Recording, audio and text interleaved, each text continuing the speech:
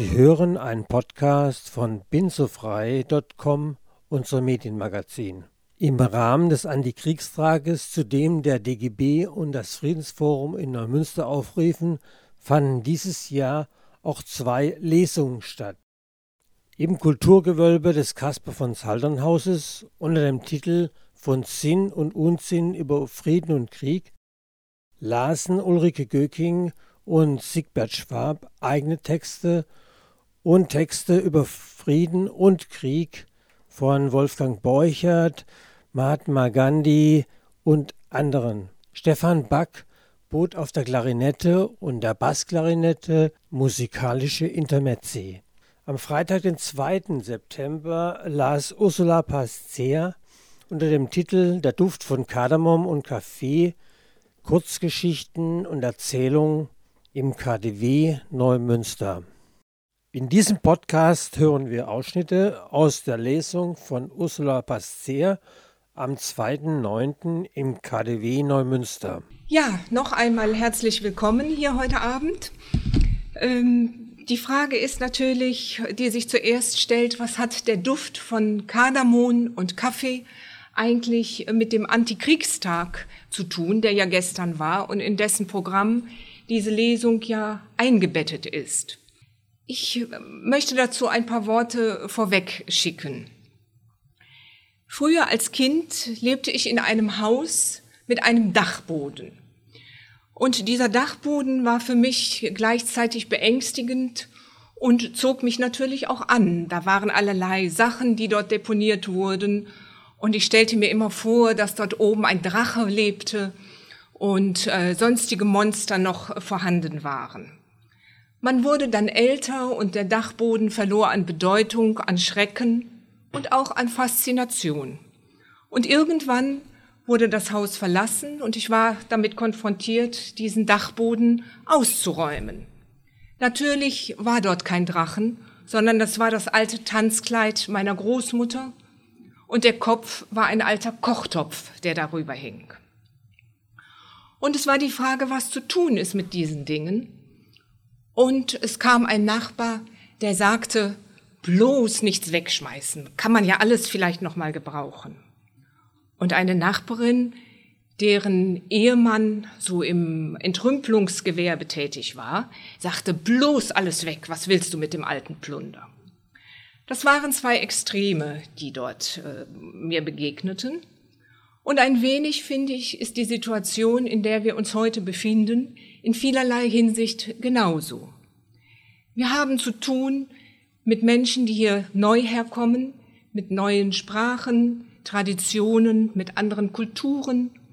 Wir leben in einer Zeit der Krise, der sozialen, ökologischen und ökonomischen Unsicherheit. Und eine solche Situation ist die, wo, ich nenne sie, die geistigen Rattenfänger, die solche Extremlösungen, wie dort die beiden Nachbarn anbieten, schwarz und weiß oder gut und böse, raus und rein, die haben Hochkonjunktur in dieser Zeit. Doch was ist die Lösung? Ich würde sagen, die Lösung ist ein dritter Weg. Ein dritter Weg, in dem wir uns vielleicht in Gedanken, um bei dem Bild zu bleiben, auf den Dachboden begeben und die Dinge angucken in Ruhe. Manches brauchen wir nicht, manches ist uns fremd, manches möchten wir behalten und anderes, ja, das können wir noch nicht ganz einordnen und ist vielleicht widersprüchlich zu uns.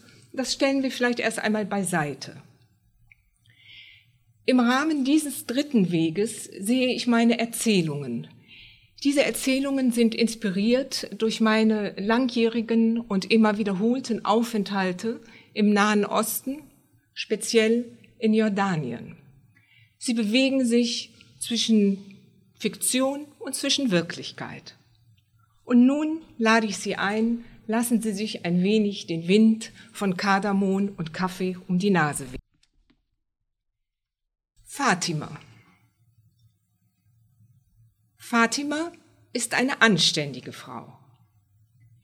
Sie ist Lehrerin, Mutter 3 Söhne, seit 17 Jahren verheiratet, ihrem Ehemann treu ergeben und sie hat keine Affären. Hin und wieder allerdings leistet sie sich einen kleinen Flirt. In angemessenen Grenzen, versteht sich. So etwas ist prickelnd und gut für das Selbstbewusstsein, macht beschwingt und ist doch so ganz und gar menschlich. Denn, Hand aufs Herz, genießen wir jene Koketterie zwischen Mann und Frau nicht selber von Zeit zu Zeit? Vielleicht, wenn wir zur Arbeit gehen und mit dem netten Kollegen plaudern, wenn wir im Fitnessstudio ein ganz kleines bisschen mit dem durchtrainierten, gut gebauten Trainer schäkern oder gar in der Kneipe am Abend, den die Blicke mehr als einmal zu dem gut aussehenden Herrn am Nachbartisch senden. Meine Freundin Fatima ist eine anständige Frau. Sie lebt in Irbid, einer mittelgroßen Stadt in Jordanien, trägt einen langen Rock und ein Kopftuch und sie ist Muslima. Sie geht in kein Fitnessstudio und in keine Kneipe am Abend. Aber sie geht mit mir zum Markt, um sich neue Unterwäsche zu kaufen. An einem sonnigen Nachmittag machen wir uns auf den Weg zu jenem Damenunterwäschegeschäft, welches sie schon lange kennt und das ihrer Meinung nach ein gutes Sortiment zu bieten hat, wo sie aus Erfahrung gut beraten wird und immer zufrieden war. Im Schaufenster versprechen geblümte Nachthemden, kurze Negligés sowie luftige, bunte Shorties eine reichhaltige Auswahl. Wir betreten den Laden, in dem uns eine wohlige Kühle empfängt. Es ist ruhig hier drinnen, denn wir sind in dieser Zeit die einzigen Kundinnen. Man empfängt uns freundlich und fragt nach unseren Wünschen. Und Mann bedeutet wirklich Mann. Der Verkäufer ist ein Fachmann, der sich in seinem Beruf sowie in den Maßen seiner Kundinnen bestens auskennt. Egal ob Körbchengröße des Büstenhalters oder das Maß der Unterhose, nichts entzieht sich seiner Kenntnis. Als wahrer Profi seines Fachs präsentiert er meiner Freundin die neuesten Modelle der Dessous. Da bleibt kein Wunsch offen und der Fantasie sind keine Grenzen gesetzt. Aus kleinen Schachteln zieht er elegante Spitzen-BHs hervor, im neutralen Weiß über Schwarz, bis hin zum sündigen Rot. Glatt, matt, glänzend oder mit hauchdünner Blütenspitze. Die Fragen Fatimas beantwortet er detailliert. Die Vor- und Nachteile eines jeden Modells kennt er bestens. Jener Push-Up-BH hebt die Brust, der andere verkleinert sie und dieser hier sitzt am besten. Die Träger sind variabel oder gar gänzlich abnehmbar. Das allerneueste Modell jedoch, giftgrüner Satin mit raffinierten doppelten Spaghetti-Trägern, ist seiner Meinung nach absolut unschlagbar und unter Garantie ein voller Erfolg. Und ganz nebenbei holt er den zum jeweiligen BH passenden Slip hervor. Dabei lässt er den Hüftslip auf beide Hände gleiten und spannt ihn dekorativ. Den Tanga fasst er an den seitlichen Spaghettibändern und lässt ihn vor unseren Augen hin und her schwingen. Den String legt er dezent auf die Glasvitrine. Während ich mit roten Wangen verlegen auf einem Hocker neben der gläsernen Verkaufstheke sitze, wirkt Fatima noch unentschlossen. Sie kann sich nicht entscheiden. Schwarze Spitze oder roter Latex. Und ganz ernsthaft diskutiert sie mit dem Verkäufer die Pro- und Kontra-Argumente der beiden Modelle. Nur ein kaum wahrnehmbares Schwingen in ihrer Stimme und ein gewisses Glänzen in den Augen des Verkäufers scheinen dieser Ernsthaftigkeit zu spotten.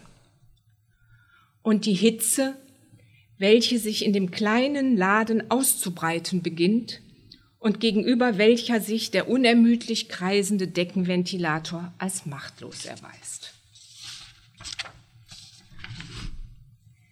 Bevor Fatima zu einer Entscheidung gelangt ist, betreten neue Kunden das Geschäft. Mit einer einzigen, schnellen, fließenden Bewegung nimmt unser Verkäufer die Dessous von der Ladentheke auf und lässt sie darunter verschwinden. Er murmelt kurz eine Entschuldigung in unsere Richtung und dass es nicht lange dauern werde. Dann wendet er sich den neuen Kunden zu, einem älteren Ehepaar mit 3 heranwachsenden Töchtern, welche mit einem neuen Wäscheset ausgestattet werden sollen. Unter dem kritischen Blick des Vaters legt der Verkäufer weiße, kochfeste Büstenhalter und Unterhosen von der Art deutscher Liebestöter auf die Theke. Die Mutter prüft das Material. Es verspricht ihrer Meinung nach eine lange Haltbarkeit. Und mit 2 Garnituren je Tochter ist der Kauf rasch abgewickelt und die Familie verlässt den Laden. Mit einem gewinnenden Lächeln wendet sich der Verkäufer uns zu und zaubert blitzschnell wieder die sündige Reizwäsche unter der Theke hervor. Fatima hat die Unterbrechung genutzt, um ihre Entscheidung zu treffen. Sie wählt die schwarze, elegante und zarte Spitze. Auf dem Weg zur Kasse nennt der Verkäufer den Preis und die Erotik verlässt fluchtartig das Geschäft und macht der Stimmung des Gemüsemarktes Platz. Unnachgiebig beginnt Fatima zu handeln und zu feilschen. Und zum Schluss einigen sich beide in der Mitte der beiden Preisangebote. Ich stehe von meinem Hocker auf, da erkundigt sich der Verkäufer bei mir, ob ich auch etwas brauche, und lässt seinen Blick bereits fachmännisch über meinen Körper gleiten. Ein anderes Mal vielleicht weise ich das Angebot des Mannes zurück. Wir verlassen den Laden. Und um die Lippen von Fatima, meiner anständigen Freundin Fatima, spielt ein zufriedenes Lächeln.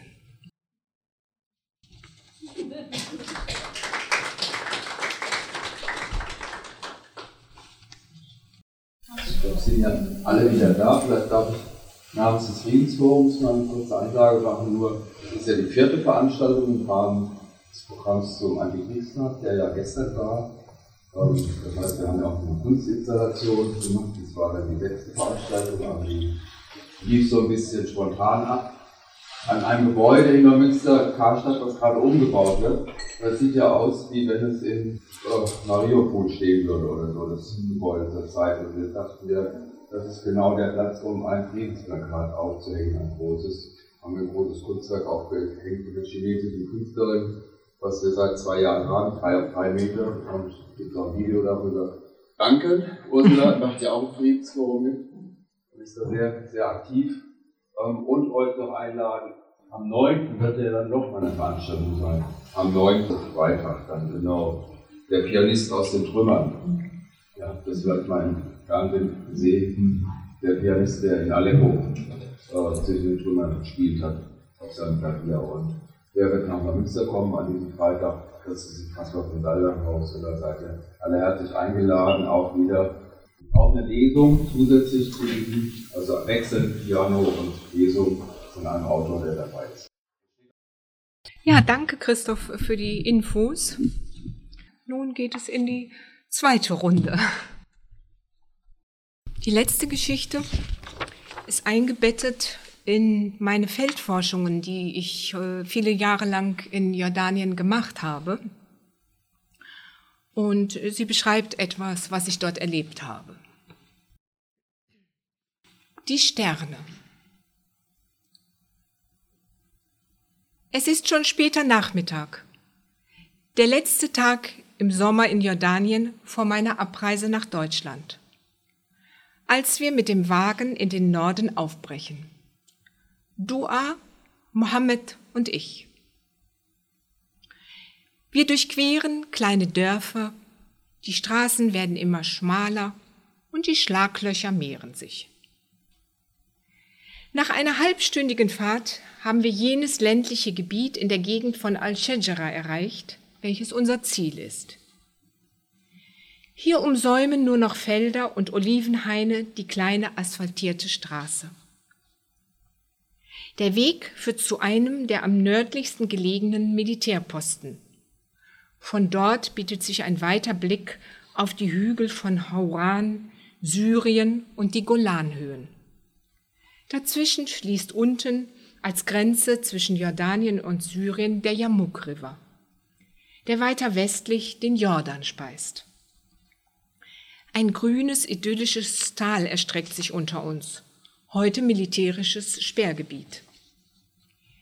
Wir parken den Wagen am Straßenrand, beschließen ein wenig zu gehen, nun da die Sonne schon recht tief steht und die Hitze des Tages weicht und es angenehm kühl wird.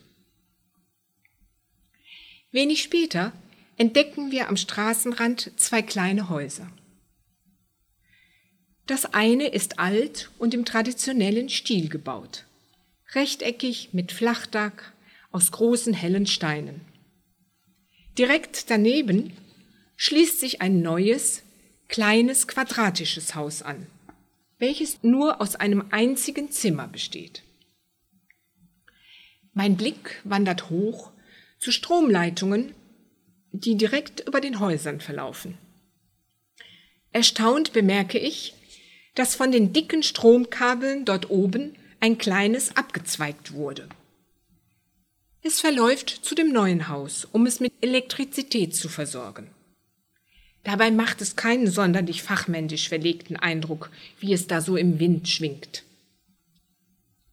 In dem alten Haus, so hoffe ich, könnten vielleicht noch Frauen der älteren Generation wohnen, welche sich an die Tradition der Trauerklage erinnern und so möglicherweise wertvolle Informationen zu meinen Forschungen über die alten Totenrituale beitragen. Dua und Mohammed ermutigen mich, bei den Bewohnern des Hauses anzuklopfen. Wir laufen auf einem schmalen Weg zwischen den beiden Häusern hindurch und uns bietet sich ein ungewöhnlicher Anblick. Aus einem der Fenster des alten Hauses sieht ein Schaf hinaus. Fensterscheiben fehlen. Durch die alte Haustür, welche windschief in den Angeln hängt, spazieren die Bewohner des Hauses, eine Anzahl Hühner, ungehindert ein und aus. Vor den beiden Häusern scharrt ein Huhn im Sand, unmittelbar schließt sich ein Olivenhain und Felder an. Unweit der Häuser sitzen 3 Personen unter einem Olivenbaum. Kinder spielen in der Nähe. Wir nähern uns, sehen ein Feuer glimmen und darauf eine Teekanne. Eine der Personen ist eine alte Frau, die uns freundlich einlädt, uns zu setzen und Tee zu trinken. Recht bald plaudern wir ungezwungen miteinander und erfahren, dass Sarah, so heißt die alte Frau, verwitwet ist und alleine in dem neueren der beiden Häuser wohnt. Ihre Tochter, welche mit ihrem Ehemann neben uns am Feuer sitzt, wohnt mit ihrer Familie im Dorf. Sarah erzählt uns, dass sie vor vielen Jahren aus Hauran, heute syrisches Gebiet, nach Al-Shajara kam, um zu heiraten. Auf meine Frage, ob sie sich noch an die Trauerdichtung erinnert, schüttelt sie bedauernd den Kopf. Nach einer Weile lächelt sie mir zu und sagt, dass sie mir gerne eine alte Geschichte mit auf den Weg geben möchte. Und sie beginnt zu erzählen. Es kam einmal vor langer Zeit ein Fremder zu einem Beduinenstamm mit dem Namen Bani Hassan. Die Beduinen, bekannt für ihre Gastfreundschaft, luden den Fremden ein, mit ihnen im Zelt zu sitzen und Kaffee zu trinken. Der Fremde nahm die Einladung an. Dass er aber an den Pocken erkrankt war, verheimlichte er den Beduinen. Und so kreiste der Kaffeebecher im Männerzelt und wenig später verabschiedete sich der Fremde. Kurze Zeit später brachen die Pocken unter den Beduinen aus. Beinahe der ganze Stamm wurde infiziert und viele starben. Unter den Beduinen lebte auch eine Frau mit ihrem Mann. Sie hatten eine Tochter. Auch der Ehemann verstarb an den Pocken und so heiratete die Frau, wie es der Brauch war, ihren Schwager. Sie bekam von ihm einen Sohn. Wenig später kreuzten Gaukler den Weg des Beduinenstammes. Unter ihnen war einer, der ungemein gut aussehend war. Die Frau und der schöne Gaukler verliebten sich ineinander und er entführte sie in eine ferne Gegend. Gesehen wurden sie nie wieder. Die Frau ließ ihre beiden Kinder zurück. Das Mädchen kümmerte sich um ihren kleinen Bruder und zog ihn fortan auf. Sie hüteten gemeinsam die Schafe und Ziegen. Einmal, als sie am Abend zurückkehrten, war ein Schaf verloren gegangen und das Mädchen suchte es unter den Olivenbäumen nahe dem Lager. Da hörte sie einen eigentümlichen, traurigen Gesang.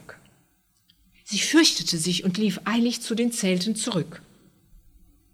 Doch der Gesang hatte ihr Herz berührt und so ging sie in der folgenden Nacht wieder hinaus, um herauszufinden, wer da sang. Und wieder hörte sie die traurigen Melodien.